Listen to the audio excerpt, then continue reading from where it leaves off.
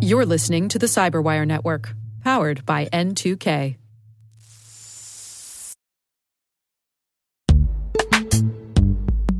And now a word from our sponsor, Netskope. Netskope is a worldwide leader in SASE and Zero Trust. Its unified platform, Netskope One, provides optimized access and Zero Trust security for people, devices, and data anywhere they go, helping customers reduce risk, accelerate performance, and get unrivaled visibility into any cloud, web, and private application activity.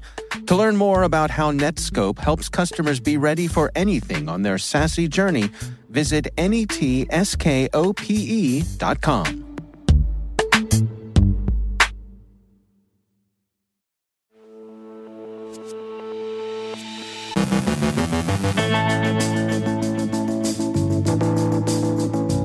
The U.S. administration continues to prepare its response to Holiday Bear's romp through the SolarWinds supply chain.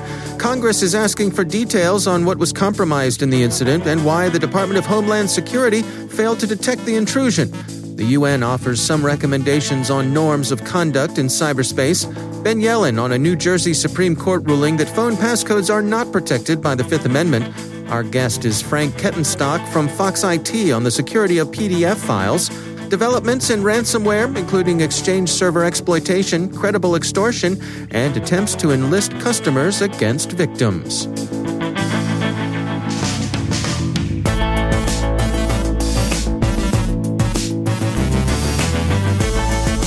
From the Cyberwire studios at Data Tribe, I'm Dave Bittner with your Cyberwire summary for Tuesday, March 30th, 2021.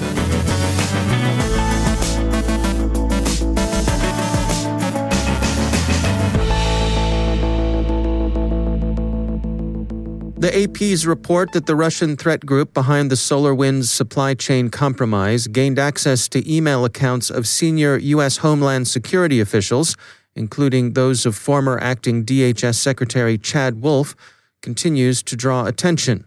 As the AP puts it, quote, "The intelligence value of the hacking of then-acting Secretary Chad Wolf and his staff is not publicly known, but the symbolism is stark.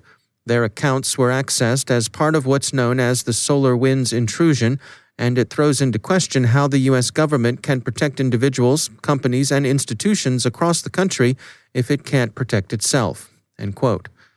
CNET has a particularly useful summary and timeline of the entire Holiday Bear incident.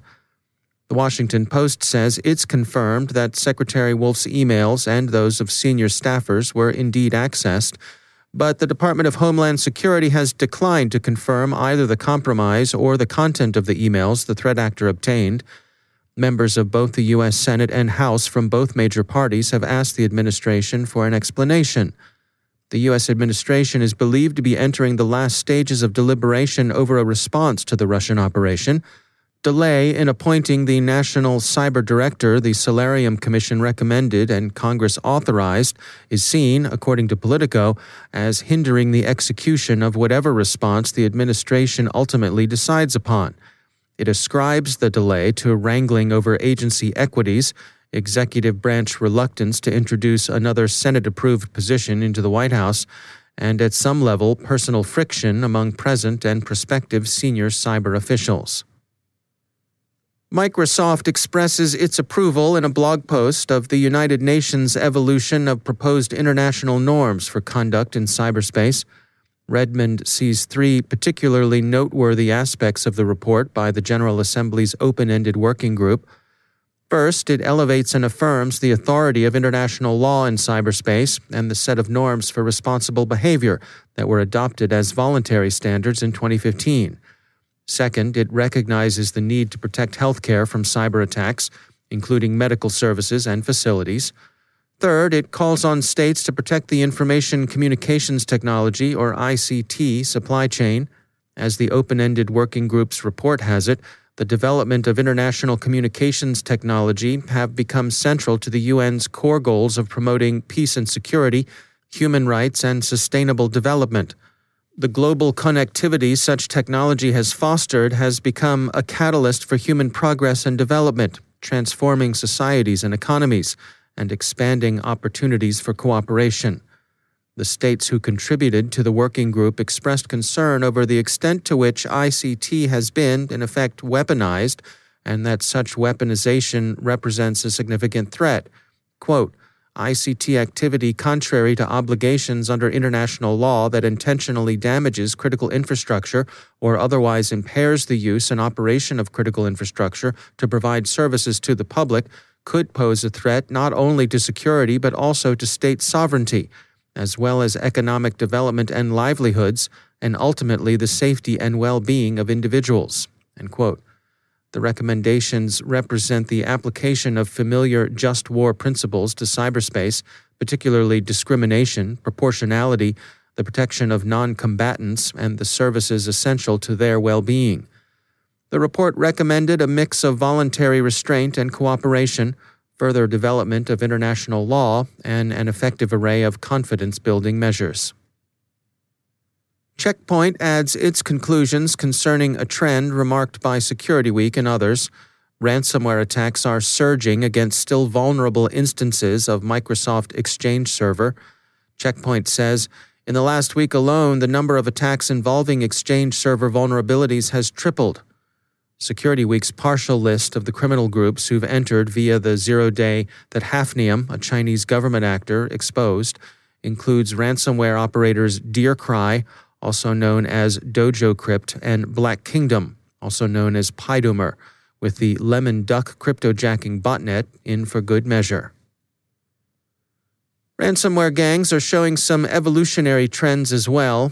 Their long move from simply rendering victims' data inaccessible by encrypting it and on to adding data theft with the attendant possibility of either doxing or compromise of sensitive information is now well known.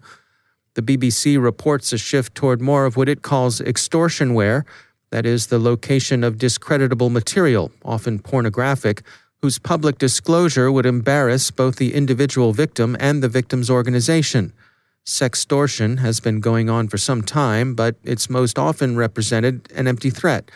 The extortionist typically had nothing on the victim and could be safely dealt with simply by ignoring it. In recent incidents, however, the criminals, unfortunately, may well have the goods. And the ransomware gangs are also calling in victims' customers to help induce the victims to pay up. Bleeping Computer wrote Friday that the Clop gang has begun to threaten those customers with data exposure in the expectation that the customers will pressure the victims to pay. This was first seen, Bleeping Computer says, when Flagstar Bank was hit, and then when the University of Colorado was affected by the Excellion incident. More recently, Bleeping Computer says it's seen an email sent to customers of an unnamed online maternity store, the publication won't on principle name the retailer, urging them to push the store to pay the ransom. The email's subject line says, "Your personal data has been stolen and will be published." The body goes on to say, "Perhaps you bought something there and left your personal data, such as phone, email, address, credit card information, and social security number." It closes with creepy urgency, "Call or write this store and ask to protect your privacy." There is, of course, no particular reason for anyone, customer or not, to assume that the Clop gang will keep its word. Forbes points out that this tactic seems to make the victim out to be the bad guy. Their article also urges people not to fall for it and to avoid becoming complicit in the crime.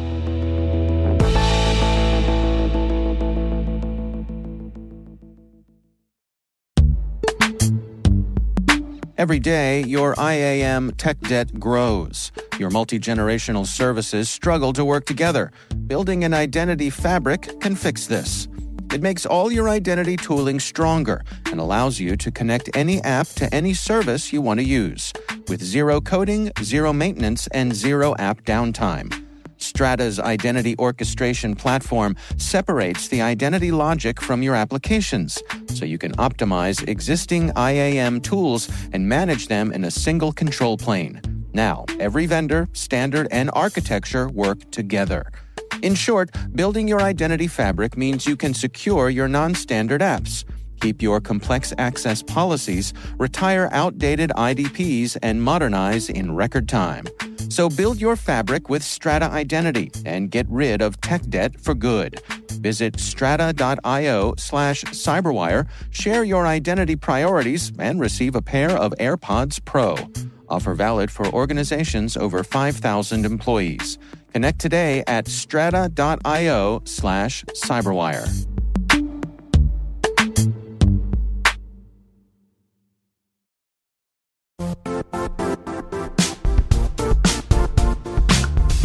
The IT world used to be simpler. You only had to secure and manage environments that you controlled. Then came new technologies and new ways to work. Now, employees, apps, and networks are everywhere. This means poor visibility, security gaps, and added risk. That's why Cloudflare created the first-ever connectivity cloud. Visit cloudflare.com to protect your business everywhere you do business.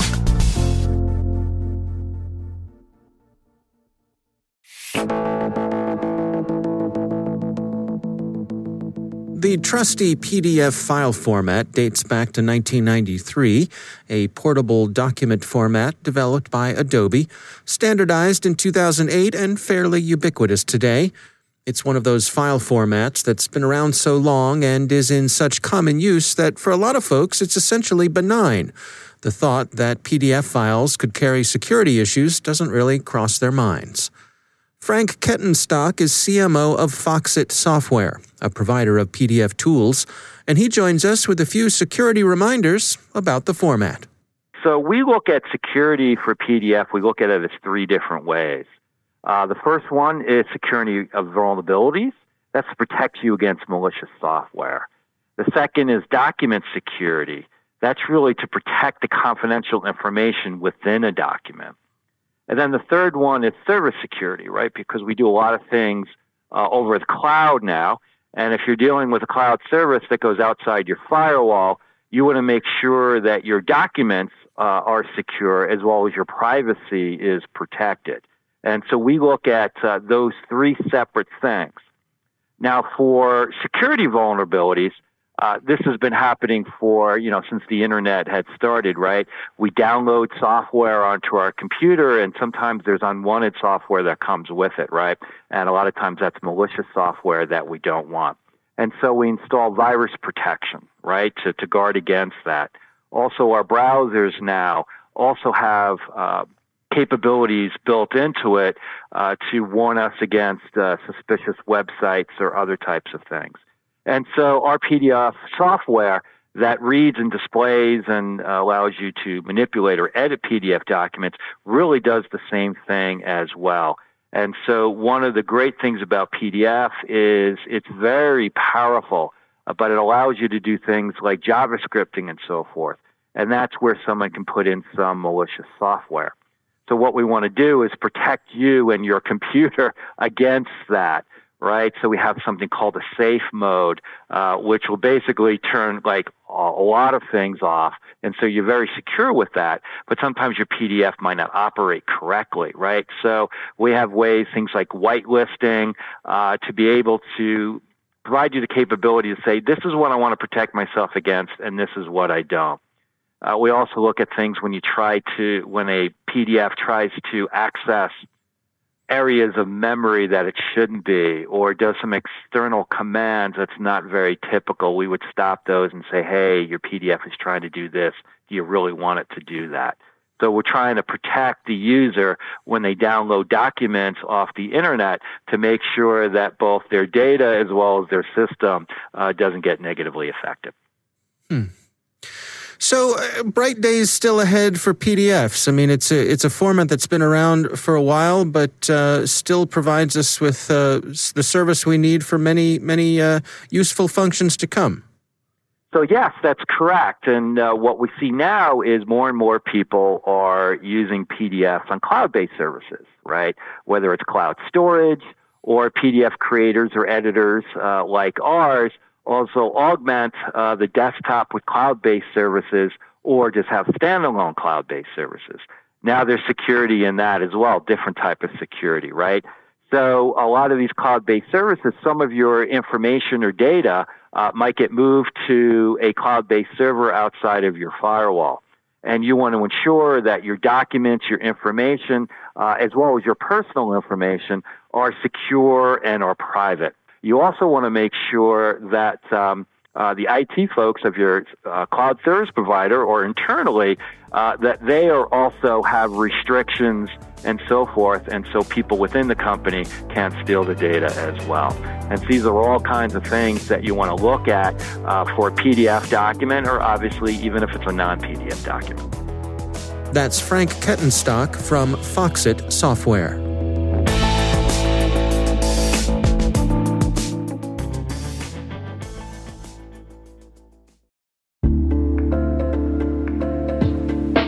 Are lengthy security reviews pulling attention away from your security program? With the largest network of trust centers, Vanta can help you streamline security reviews to win customer trust, save time, and close deals fast. Proactively demonstrate security by showcasing key resources like your SOC 2 or ISO 27001, and provide real-time evidence for passing controls. And when a security questionnaire is required, Vanta takes the first pass for you. Visit vanta.com/cyber to take a self-serve tour. That's vanta.com/cyber.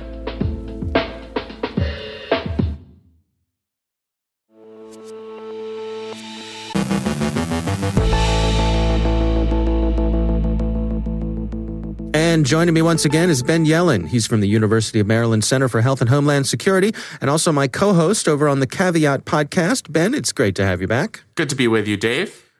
Interesting article from CPO Magazine, and it is titled, New Jersey Supreme Court Rules Phone Passcodes Are Not Protected by Fifth Amendment. What's going on here, Ben? So this is an issue we've talked about on this podcast and on the Caveat podcast, and there's really a large disagreement among courts in this country as to how to address it. So the Fifth Amendment says basically you can't be forced to testify against yourself, and that we know is the right against self-incrimination. It's why people say they're pleading the Fifth. They don't want to incriminate themselves. There are situations, such as the case identified here, where the government asks you to either decrypt your device or use your passcode to unlock your phone. And you, the user of that device, know that if you do that, there's going to be incriminating information and you are going to get arrested. So the question is whether the government can force you to enter that passcode, whether they can compel you to do that, or whether that would violate somebody's Fifth Amendment rights. Other courts across the country, including the Supreme Court of Indiana, I think in a case that we discussed, have said that this is a Fifth Amendment violation. This does violate that right against self-incrimination. The New Jersey Supreme Court, along with a lot of other courts, have come up with a different conclusion, basically saying that because the discovery of the incriminating information is what they call a foregone conclusion, it is actually not protected by the Fifth Amendment. So what do they mean by foregone conclusion? Well, in this case, they know that the individual knows his passcode, and they know that the individual is aware of what is on his device. So in the view of the law, it is simply a matter of time before that device is going to be unlocked and accessible to government agents. To me, this seems like a legal fiction. I've always said that. I don't really understand or see the value in the foregone conclusion doctrine. But that's what courts have argued, that if you can prove that somebody knows their passcode, it's not incriminating in and of itself to simply enter a passcode. That's not something that's, in and of itself revealing information. What happens to be on the cellular device, that's the incriminating information. It's not the passcode itself. Is this the same as like in the real world? Could they compel me to unlock my safe?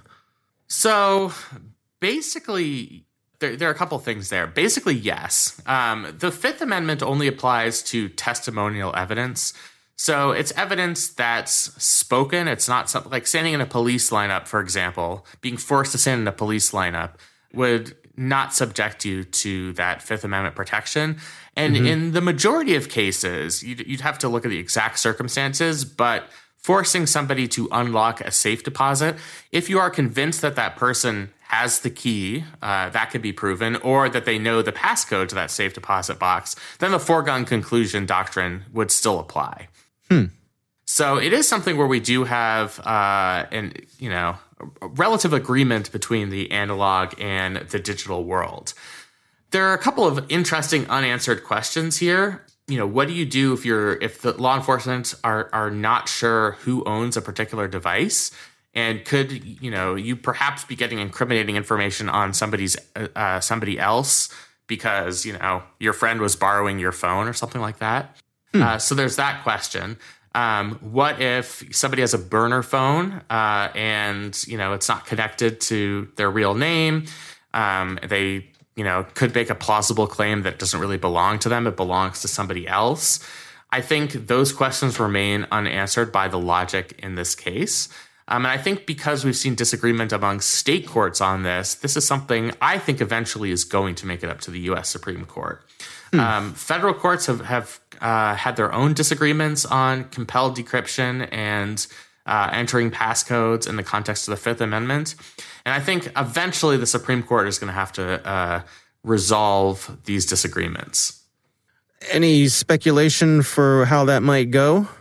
Oh, it is a fool's errand to try and speculate on Supreme Court jurisprudence, especially in areas that aren't, neatly politicized like this one. But, there are a couple of justices across ideologies who have recognized a person's privacy interests, enhanced privacy interests in a cell phone. So this case invokes Riley v. California, a 2014 case where the Supreme Court says the government needs a warrant to access your cell phone. So that, this state Supreme Court ruling would seem to kind of go against the spirit of Riley, although here, this is simply about entering in one's passcode. It's not actually gaining access to the device. But, I think perhaps Riley gives us an indication of how serious the Supreme Court takes digital devices and smartphones, and that those devices, because of the amount of information contained therein, perhaps merit advanced privacy protections in the Constitution. All right. Well, time will tell. We'll see how this continues to play out. It's interesting how how different it is depending on what part of the country you're in. We've seen so many different rulings on this. Yeah, it's really an unanswered question, and I hope we get some resolution in the near future. Yeah. All right. Well, Ben Yelin, thanks for joining us. Thank you.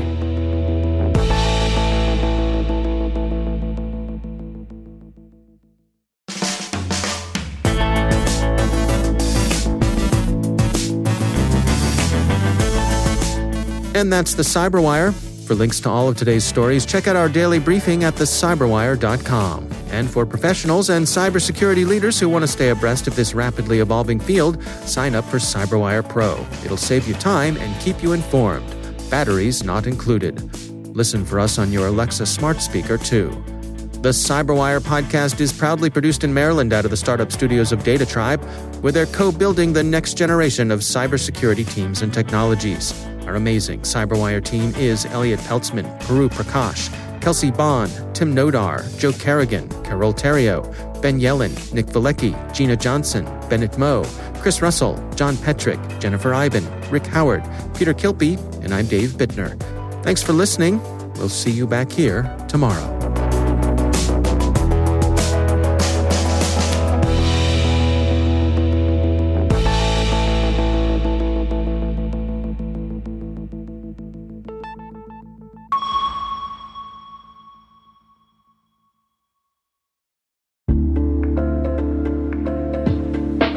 Hey all, Rick here. At N2K Cyberwire, we're dedicated to continuously improving the quality of the news and commentary on our network. That's why we're inviting you to participate in our 2024 audience survey. It only takes a few minutes, and your feedback is invaluable. Plus, you'll have the chance to win a $100 Amazon gift card as a thank you for your time. Head on over to cyberwire.com/survey. That's cyberwire.com/survey to share your feedback now.